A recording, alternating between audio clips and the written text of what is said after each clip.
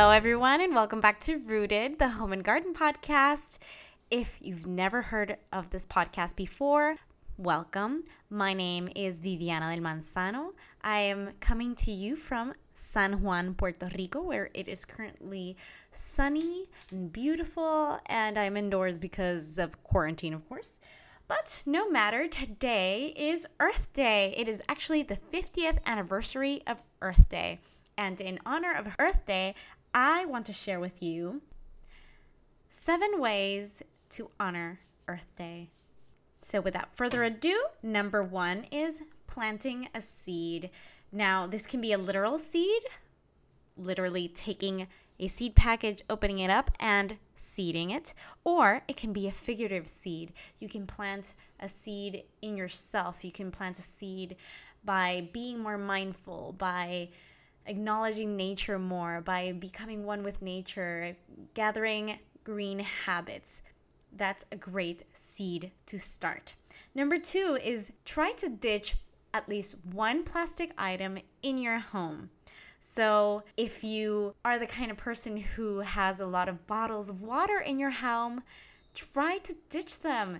Go green, baby, go green. Number 3 is spending the day in your garden. Now, I know most of us can't spend the day outdoors, but if you have a garden, go outside. Become one with nature. Listen to the chirping of the birds. Remember nature. Honor it. Number 4 is doing a grounding meditation.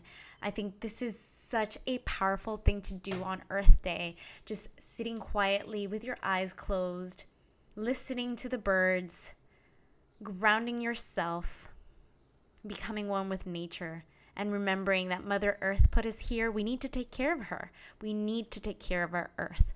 Number 5 is to donate money to an organization that protects the environment. This can be a nonprofit, or maybe this could be a shop that you really like that is sustainable, that does sustainable clothing or sustainable items that you really admire.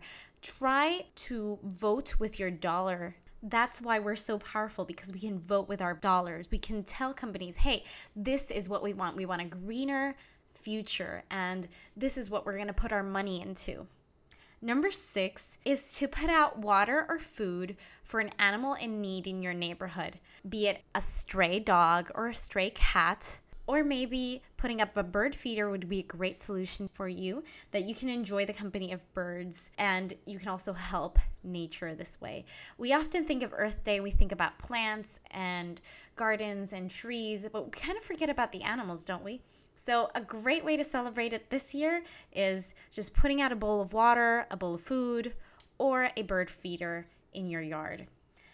Number 7, last but not least, my favorite one is to plant a pollinator garden. I think this is a wonderful idea if you want to attract more birds and butterflies to your garden. I actually have a monarch garden in my backyard, and I love it so much because I spend so much time with my monarch caterpillars. I love to see them grow. I see them from tiny little eggs to tiny, tiny little caterpillars to big, giant caterpillars that are munching away on my milkweed. And I think it's absolutely wonderful if you plant a garden thinking about the birds, the bees, and the butterflies that you want to attract. So please consider planting a pollinator garden. A great way to do this is by just planting zinnia seeds. They're so easy and they grow almost anywhere, okay? You can get a package of seeds in Home Depot. You can order it online. Baker Creek Seeds has a wonderful collection of zinnia seeds as well as Harris seeds. So I think that's a great way to start a pollinator garden. So I hope these tips were helpful, and I hope you're celebrating Earth Day by being kind to the earth, being kind to Mother Nature, and never forgetting that we are here temporarily, but the earth is forever. So please take care of the earth and take care of yourselves. Stay indoors.